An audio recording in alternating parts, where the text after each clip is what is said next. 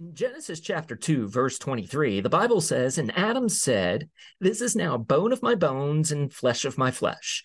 She shall be called woman, because she was taken out of man.'" On today's Keeping It Real, it will be about the ladies. That is what determines the core, that essence of a real woman of noble character. In this day of gross distortions of gender identity and in how women have been devalued in all kinds of ways, my conversation partner, Tanya Dunnett, will take dead aim on the originality, the substance, and the hope of all women from God's perspective. A quick word for the men. Even though this episode is about women, it is for everyone.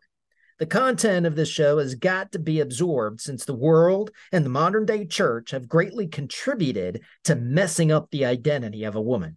So I greatly exhort you to stay tuned to what should be at the core of a woman. Welcome to the Keeping It Real podcast. Only tired of fake stuff? Shouldn't we turn down a stale brand of living? It's time to open our hearts to Christ. It's time to keep it real. Here's your host, Ollie G. All right, I want to welcome everybody back to another edition of Keeping It Real. And want to welcome everybody to the website, or invite everybody to visit the website at kirradio.com. The special guest that I have on with me here today is in large part responsible for the facelift, the revamping of the website. A lot of hard work and a lot of appreciation for the time spent into it. Tanya Dunnett, welcome to another episode of Keeping It Real today. We're going to be talking about an issue that is very prevalent in the news or in the news cycle today.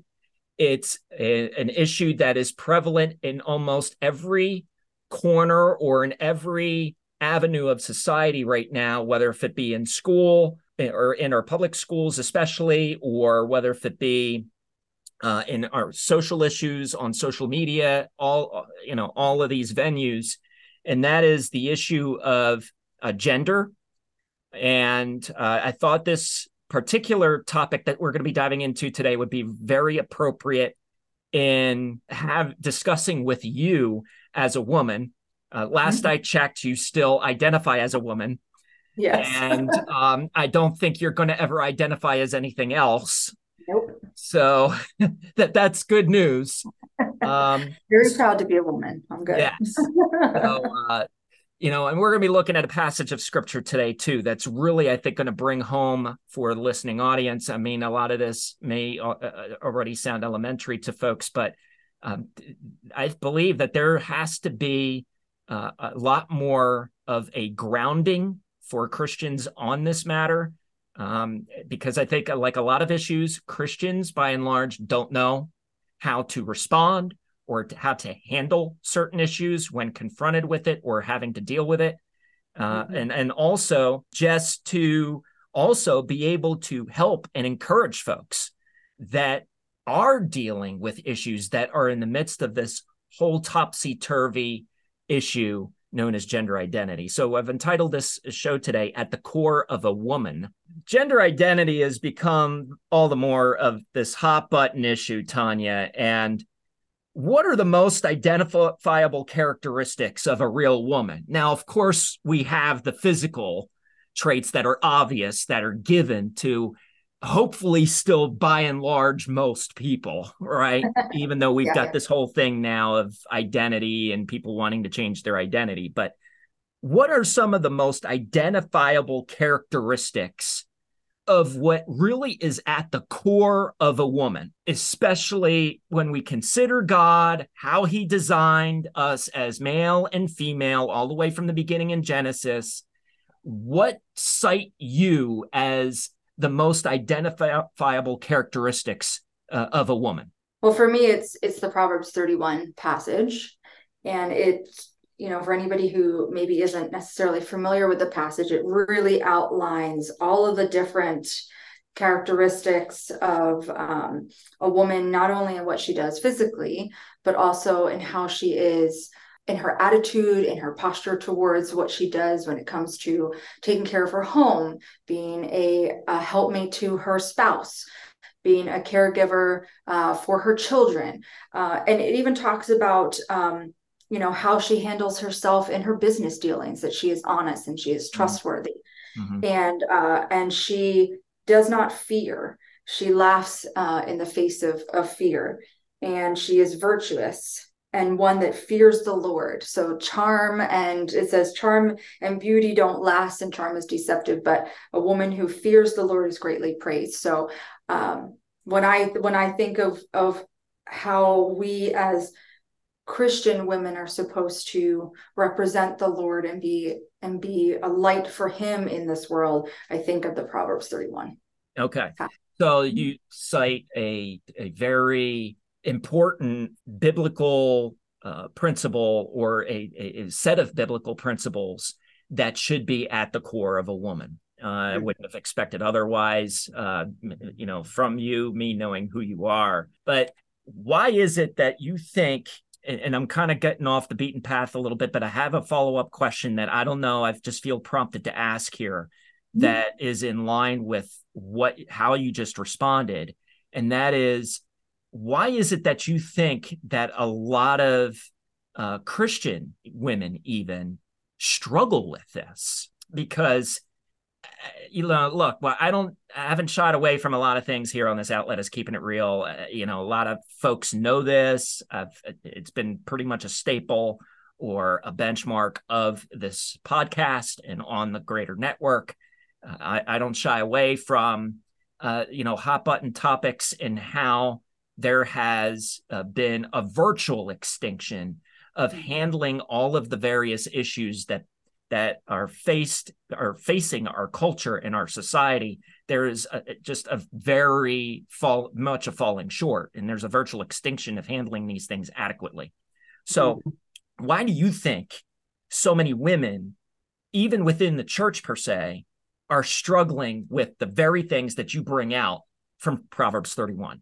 I think within the church environment, there has been a very clear falling away from preaching directly from the gospel. Mm-hmm. The church culture as a whole has become much more keen towards catering towards cultural pressures, societal pressures, in order to appear as being more accepting and welcoming, and desiring not to offend those who maybe were not raised in the church or don't understand biblical principles, but in turn are hurting the people who have been raised in the church and should be knowing biblical principle. And it's a perversion, which is exactly what the enemy wants. He comes in and he's weaving in lies amongst the truth, and it becomes really murky and muddy.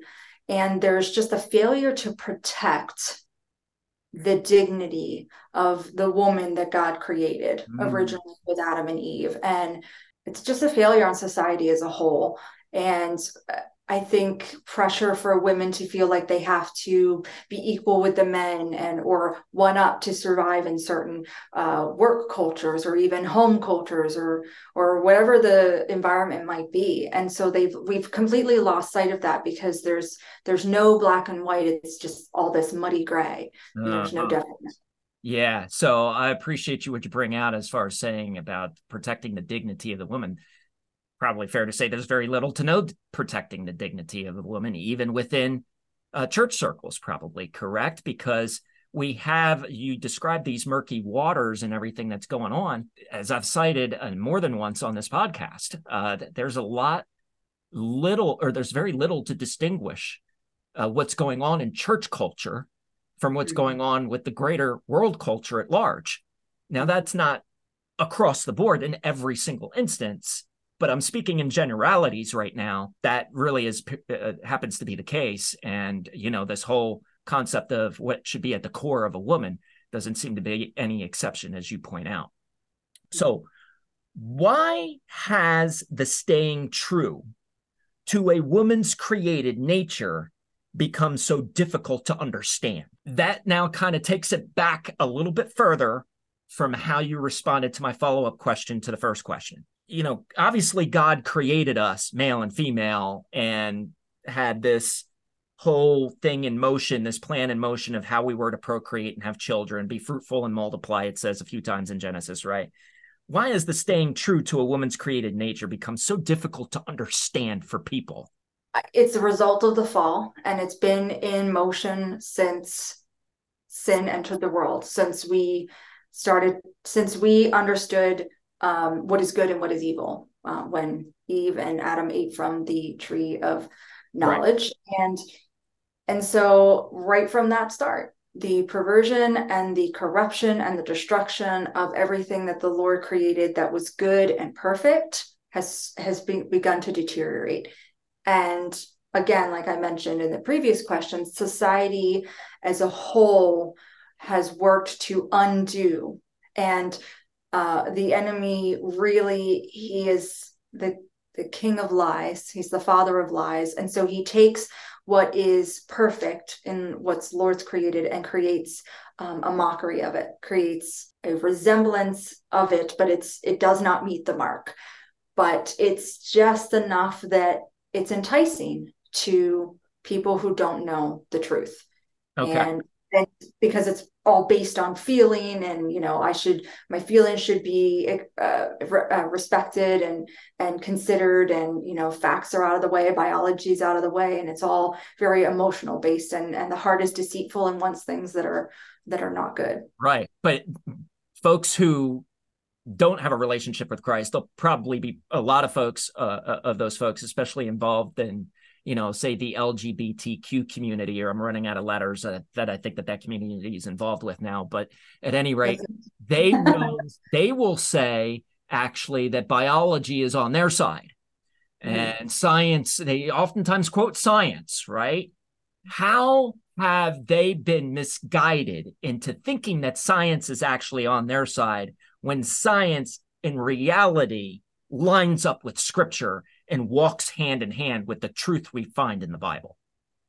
Well, there's enough people out there who dare to say that science can be relative and it's not absolute, and it can change, and evolution and adaptation and all those different terminologies. And if enough people say it enough times and in different ways, but it kind of demonstrating the same message, it becomes believable. And it's what is known as confirmation bias. So if you hear enough of what what you think you should be looking for, and you go to the right outlets, read the right articles, listen to the right people, sure, it makes sense because everyone's confirming what you think. And it's not enough people daring to offer an opposition in what is in the lies that are being spread, or doing it in a way that is constructive and loving, and not coming off in a way that's attacking. Right. So you're going to put all these people who don't know and are struggling with identity, and for the very reason because they don't know the Lord, and they're seeking that fulfillment from other places, but they're going to be on the defensive, and then all of a sudden they become on the offensive, and their voices are louder, and so they're the ones that we hear. Yeah, very well put. I appreciate your response to all of that, and especially using the phrase confirmation bias. I actually haven't heard of that before, so I've actually even learned something here on Keeping It Real today. But I really value that input, because I'm actually going to use that now somewhere along the way. Because you talk about which voices are louder, and a lot of times the voices that are more numerous, they're naturally going to be louder. Mm-hmm. And not only are those voices more numerous, even if the Christian voices would be heard, but there aren't enough Christian voices that are allowing themselves to be heard. And as you say, not being heard in an argumentative way, not because we could get on a debate stage all day long, and that is a serious waste of time. The issue is allowing our voices to be heard, but heard from a place of love. And the place of love is the scripture. Right. Because Jesus is the one who is the word, and he is love. And so too many Christians historically have looked to make a point. We still have some of them around that are looking to always drive the points home, the talking points home, and then nothing good comes of it to advance the kingdom of God. Instead, we need to be speaking from a place of love, as you so eloquently emphasize, and I think that's helpful for the listening audience. All right. So quickly to what you're saying, sure. The element of love. So again, that word has been twisted And the meaning behind that, love has become acceptance, has become affirmation. Mm-hmm. Instead of lovingly calling someone out and saying what you're doing is wrong, and I Mm-hmm. love you enough to keep you from making that mistake. Right. It's not loving to tell a drug addict, I love you, but I'm going to stand here and watch you poke a needle in your arm. That's not loving them. Yeah. That's right. enjoying them. Loving them is taking the needle from their arm and driving them to the rehab center and saying, I'm not leaving you until you heal from here. Yeah. So, the even just the thought of love is what has changed. So now we're going to dive into this passage in John chapter 12. And I previewed you on this. This is a passage that deals with a woman who came to Jesus, and she comes with this bottle of perfume. And, the disciples are checking this out, and they find it very strange, especially Judas, who's the treasurer of the group. It's a valuable bottle of perfume. It's probably all that she has. And it's the most valuable thing that she comes with, and she pours it on Jesus's feet, and then she does all of these other things while being in his presence, in his midst. So why don't you go ahead and read that passage of scripture, John chapter 12, 1-7, and then I've got a couple of questions for you as a woman in dealing with this passage that deals with a woman coming to Christ. Absolutely. Just for reference, I am reading from the Life Application Study Bible, New Living Translation. So this is titled, A Woman Anoints Jesus with Perfume. 6 days before the Passover celebration began, Jesus arrived in Bethany, the home of Lazarus, the man he had raised from the dead. A dinner was prepared in Jesus' honor. Martha served, and Lazarus was among those who ate with him. Then Mary took a 12-ounce jar of expensive perfume made from essence of nard, and she anointed Jesus' feet with it, wiping his feet with her hair. The house was filled with the fragrance.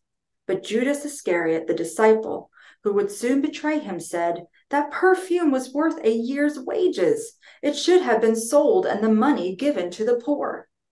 Not that he cared for the poor, he was a thief, and since he was in charge of the disciples' money, he often stole for himself. Jesus replied, Leave her alone. She did this in preparation for my burial. You will always have the poor among you, but you will not always have me. Okay, so loaded passage. There's a lot going on here. Now, for someone that's not that used to reading the scriptures, or maybe doesn't know the scriptures that well, they just see this as maybe a bit of an odd story, a pretty straightforward or simple story. It's anything but that. Okay. She comes to worship Jesus with this 12-ounce jar of expensive perfume. How do you connect, Tanya, how do you connect with this as a woman? You read this, you're looking at this, you're taking it in. How do you connect with this as a woman and as a daughter of God? So in reading this, I really focused in on the fact that she brought to him the most expensive thing that she had, which you had mentioned earlier, and she used it to anoint his feet. She gave him everything, and did so in a servant's posture, kneeling before him, washing his feet, and then wiping it with her hair. And when I look at that, you can look at the literal, things that are going on within this passage. But for me, it represents, as a daughter of Christ and as a woman of God, how I'm supposed to not only come before the Lord in humility and servitude, but also how I'm supposed to be to my brothers and sisters in the faith, how I'm supposed to be to my spouse, how I'm supposed to be to the strangers on the street. I am supposed to come with a heart of a servant's heart, and giving everything that I have, even if that's $5 in my wallet to buy, the homeless man outside the door something to eat. That may be all I have that day or all I can offer, but that's what I give. Mm-hmm. And Mary did so without asking permission, without caring what anybody else thought. All she saw was Jesus.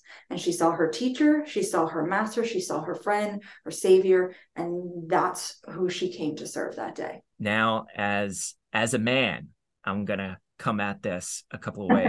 I mean, I know the show's called At the Core of a Woman, and primarily this is about, your insight and your perspectives on, what is at the core of a woman, or at least what should be, and how so much of that has missed the mark, as you cited, not only from the time of the fall, but all throughout history, and especially in our current time. It's really been magnified.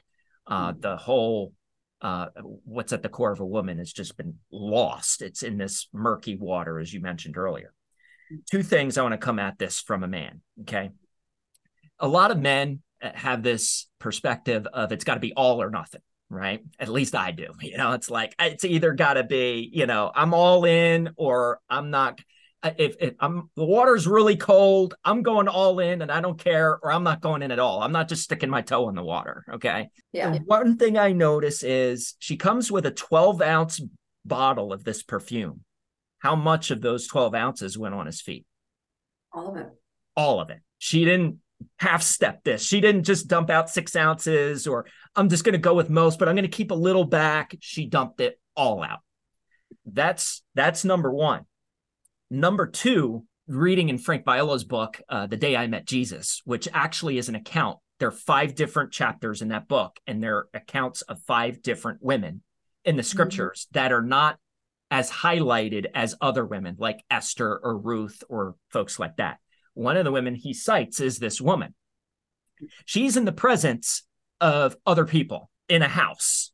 Now, it was not uncommon for strangers to walk into a house back then. It was actually very common. People walked into each other's houses all the time. They were not private places to be like they are today.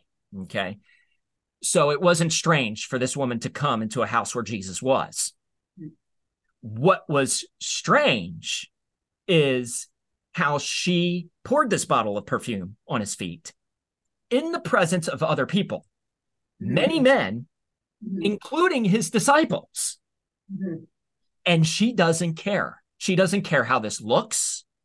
She could probably feel the judgmental stares coming at her. You could probably cut that tension with a knife. And she doesn't care. She's pouring it all out. Even Judas, at least from what we have in this passage, is very vocal on, like, how is this taking place? Lord, why are you allowing this to take place? This shouldn't be taking place. We could have given this to the poor. Why is she pouring this on your feet? Probably the dirtiest part of his body. Okay.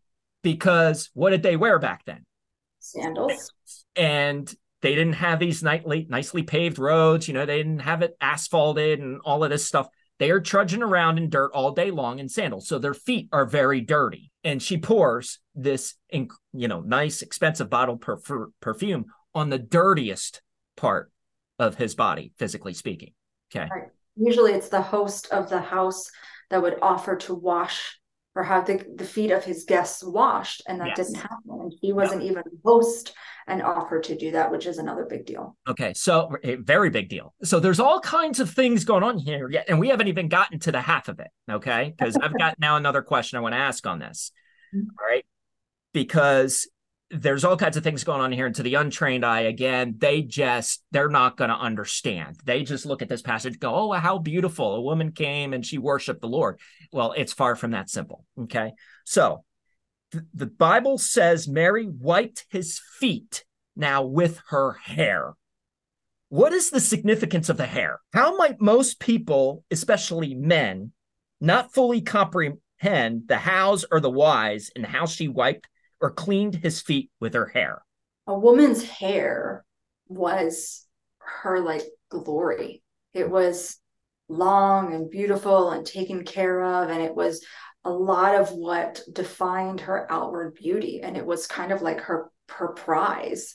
And the fact that she took, again, something so valuable to her identity, at least within the society, and used it to do something so lowly, as if washing the dirtiest part of a man's, well, anybody's body, but this man's feet, she took that and allowed it to be dirtied because she came to him in a posture of reverence and humility and servitude. That's a big deal. She could have taken a cloth. She could have taken the edge of her apron. She could have taken the end of her dress, but instead she took, You stole the again, point right from me. And this yeah, is evidence yeah. now to our listening audience that we haven't rehearsed this. We didn't hash this out. None of that. Okay. None of these episodes are like that. They are really spontaneous. I mean, the subject matter, we know what we're going to talk about and whatever. But as far as the nuts and bolts, the Lord takes this where he takes it. And that is the point that I was going to make from the perspective of a man. What's a man going to generally do? He's going to grab a cloth. He might take part of his tunic back then, right? And wash a part of his body, maybe his feet. I don't know. But what was so amazing to me is that while a man wouldn't be that unordinary for him to be on his hands and knees, because that's how he would work a lot of times, here a woman is willing to go, as you mentioned so earlier, to go lowly, to go on her hands and knees, and then not just on her hands and knees to worship, to just kneel there, but then to take the very part that was on the top of her and to bring it to the lowest part of the living Lord and worship, have that expression of worship of him in that way. So there are a number of things going on here. And I hope that the listening audience is starting to grab a hold of this, because worship, it's not some, status quo. Let's just trudge into a building and let's just have a time of worship. And we get our happy, good, go lucky feeling. We get the warm fuzzies and we go home and we say, oh, what a great day to be in the house of the Lord. The worship was great. Well, it just doesn't even scratch the surface. It just doesn't even come anywhere near the ballpark of what worship should really look like a lot of times. And here is an instance of how worship really looked like. And this is why the Lord looked upon her and this instance so favorably. So we're kind of getting close to running out of time. I want to get a couple more questions in. Okay. I made a reference now to the modern day church. Okay. And how a lot of it's fallen short. How have they contributed in the ways of really the demise of what should be at the core of a woman, and in what should be at a woman's core?